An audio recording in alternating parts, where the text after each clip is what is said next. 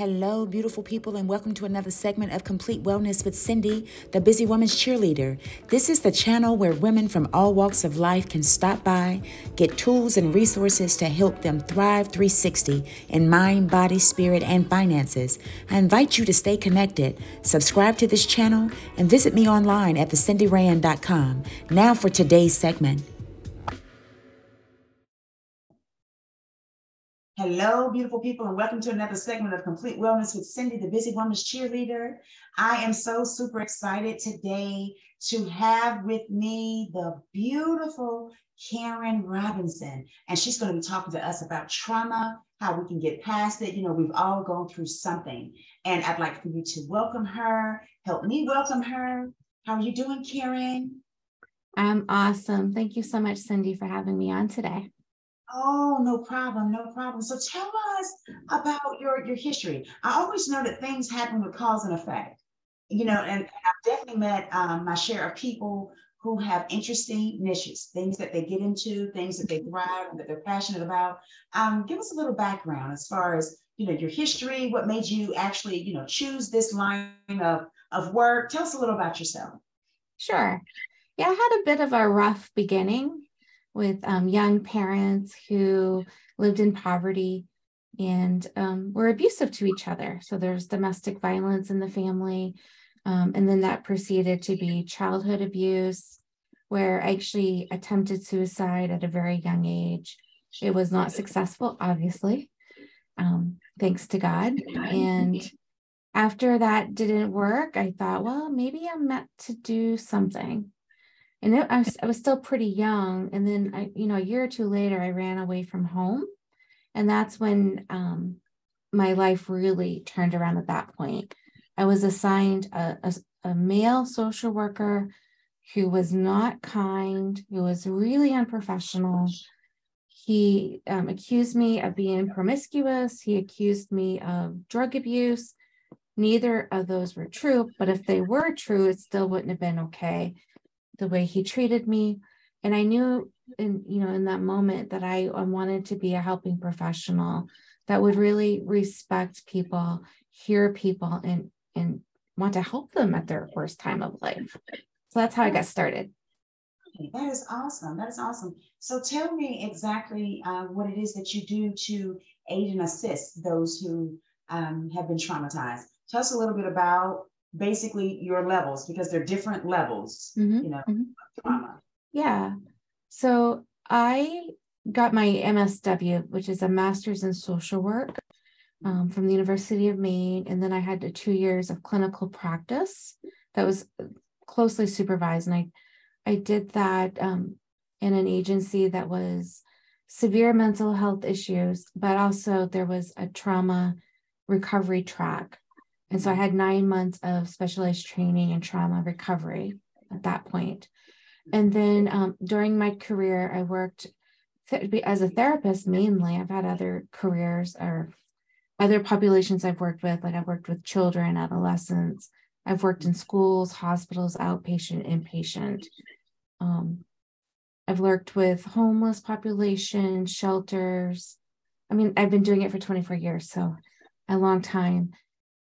And I also did a lot of trauma recovery work with our military. So I've been trained to help interpersonal traumas, which is the domestic violence, child abuse, sexual assault, and then also the combat traumas. And what's fascinating about all traumas, and even like medical traumas, car accidents, severe illness, is that the symptoms are very similar. So once you learn what's healing and helpful for people, it tends to be helpful across the board. You know, it's like you read my mind when you said about the car accidents. And it also, when you made mention of your attempts for suicide, however, you're still here by the grace of God. And so the funny thing is, I think for me, the threats on my life beyond, being a survivor of domestic violence, the threats that were most, I would say, traumatic, that lingered on, even with scars, were from, car accidents. And I'm going to be brief so I can give it back to you. But what I thought about when you were talking about the trauma, I remember the one where I went flying through the windshield. Mm. And it was, oh my gosh, it's like for 7, 8 hours, I couldn't feel my body. And so even, the emergency room and the paramedics and different ones was saying that, I had angels all around me. Somebody wants me here. Somebody wants me here, because my head was supposed to be off of my body based off, the impact. And I remember for a long time, as much as I love water, because where we were when this individual fell asleep behind the wheel while we were traveling, where we were on that stretch of 95, my body should have gone inside of the water. And it didn't, just went off to the left versus going, over the embankment into the water, the bridge. And I remember for a long time, as much as I love water, I could not drive over water. I couldn't drive over a bridge. I would start to, just like hyperventilating, high levels of anxiety. And I think, and that's when, we were talking about, you coming on, one of the primary questions would be, how would a person, when they've experienced trauma, what would be the key elements for them? I would say growing past it, because I don't think people ever really truly recover. I think they kind of heal and move past it to a point where they can communicate or talk about the subject, or give people information as to how they got over it to help another person get over it. How do you feel about basically what I just said, as far as recovery versus learning to live past it? Yeah, it's actually a really great question, and a bit controversial, to be honest. You could ask 5, 6 different therapists and you would get different answers. My personal or clinical judgment or assessment on that is, it's person specific, it's your character, it's how resistant or resilient you are. Both of those actually play into this. Stubborn people tend to take longer to heal mental health wise. Depends on your faith, your spirituality. So I think that complete healing is possible if it's maybe a smaller trauma. I think with really big traumas, I kind of agree with what your take is, that it's, we do heal pieces of it, but it's still a presence in our life in some way, somehow. Yes.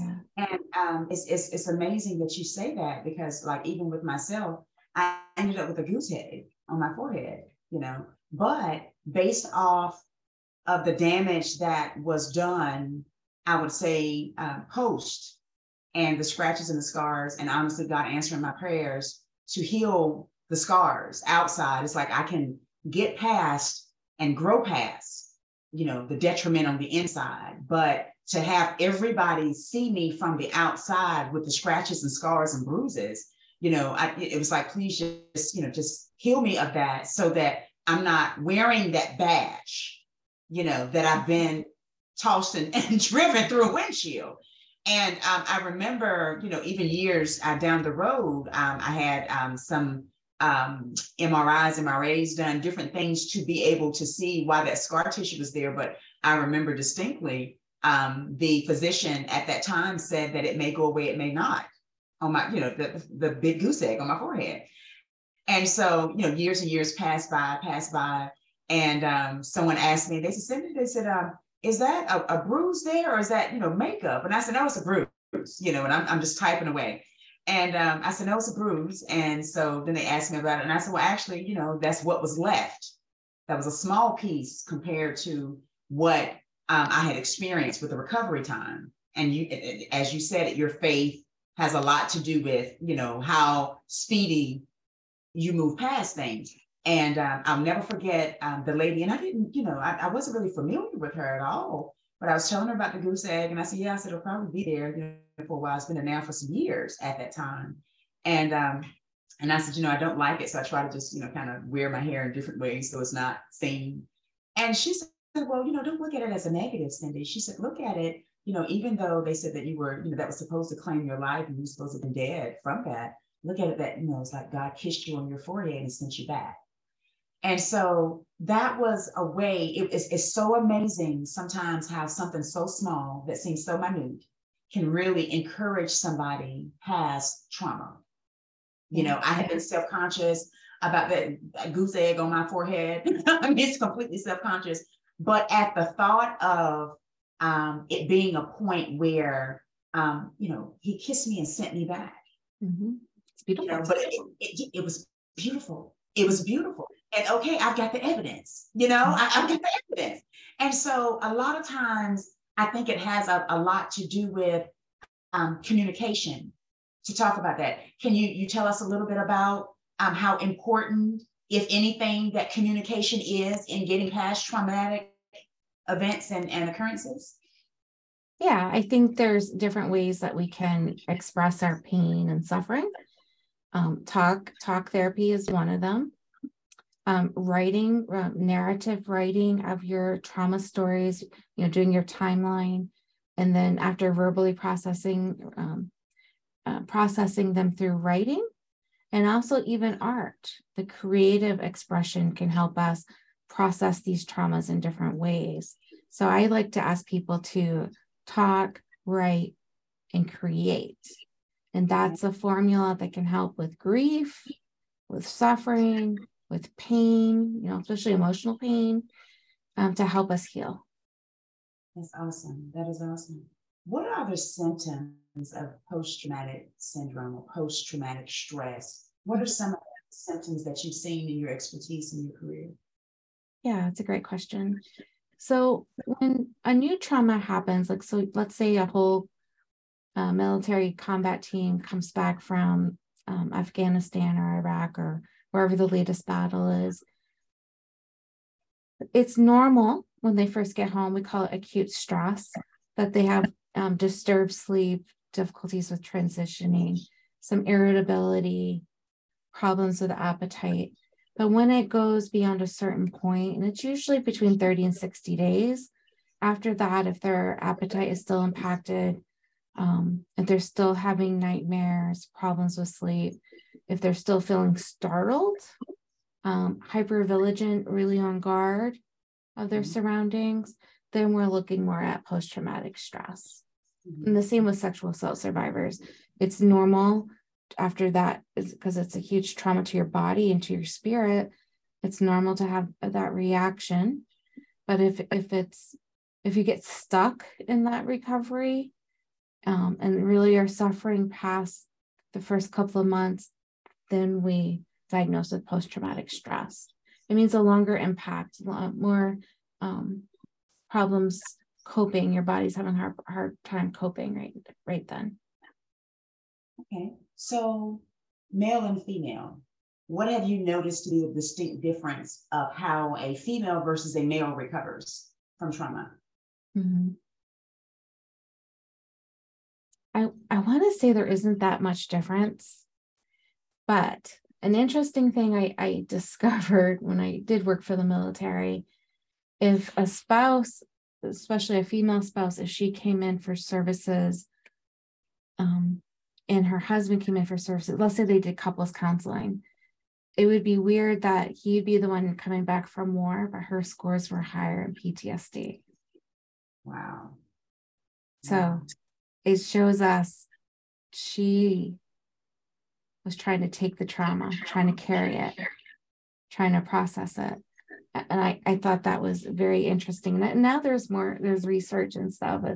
I was like surprised to see it, but not surprised. And now it's, being more, looked at and written about. So I think as women, we feel responsible to carry suffering, our own and others. We want to try to fix it. Men often minimize their symptoms because it doesn't feel macho. If we're doing stereotypes, I have some men that have no problem talking about their symptoms and working through it, but stereotypically men take a much longer to get help. And so their symptoms can get worse. It's probably one of the reasons why you're more likely to see a homeless vet, a male vet, than maybe a female vet. I mean, of course, that happens both ways. Right. They take longer to get help.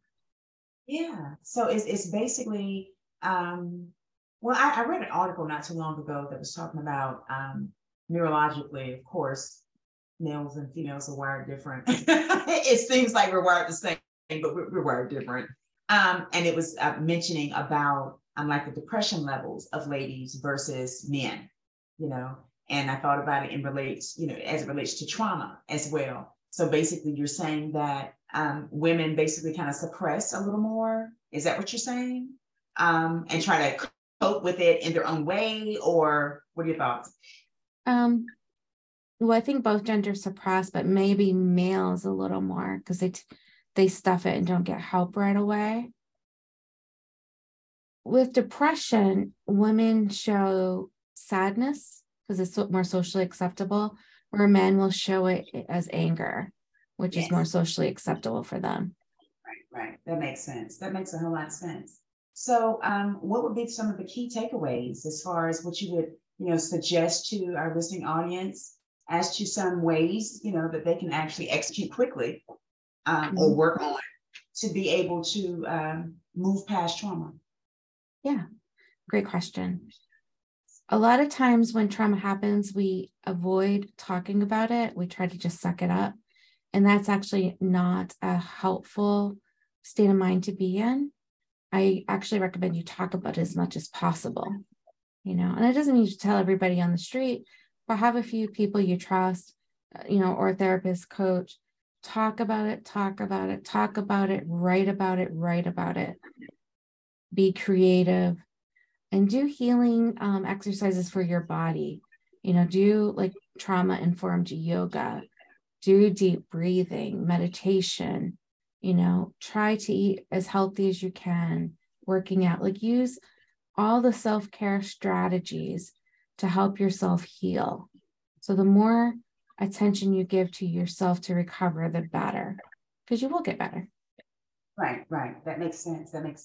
Well, the busy woman's question of the day, how do you decompress? What do you use, or what do you do? What techniques or styles that you have to balance everything that you're doing and decompress or have self-care time?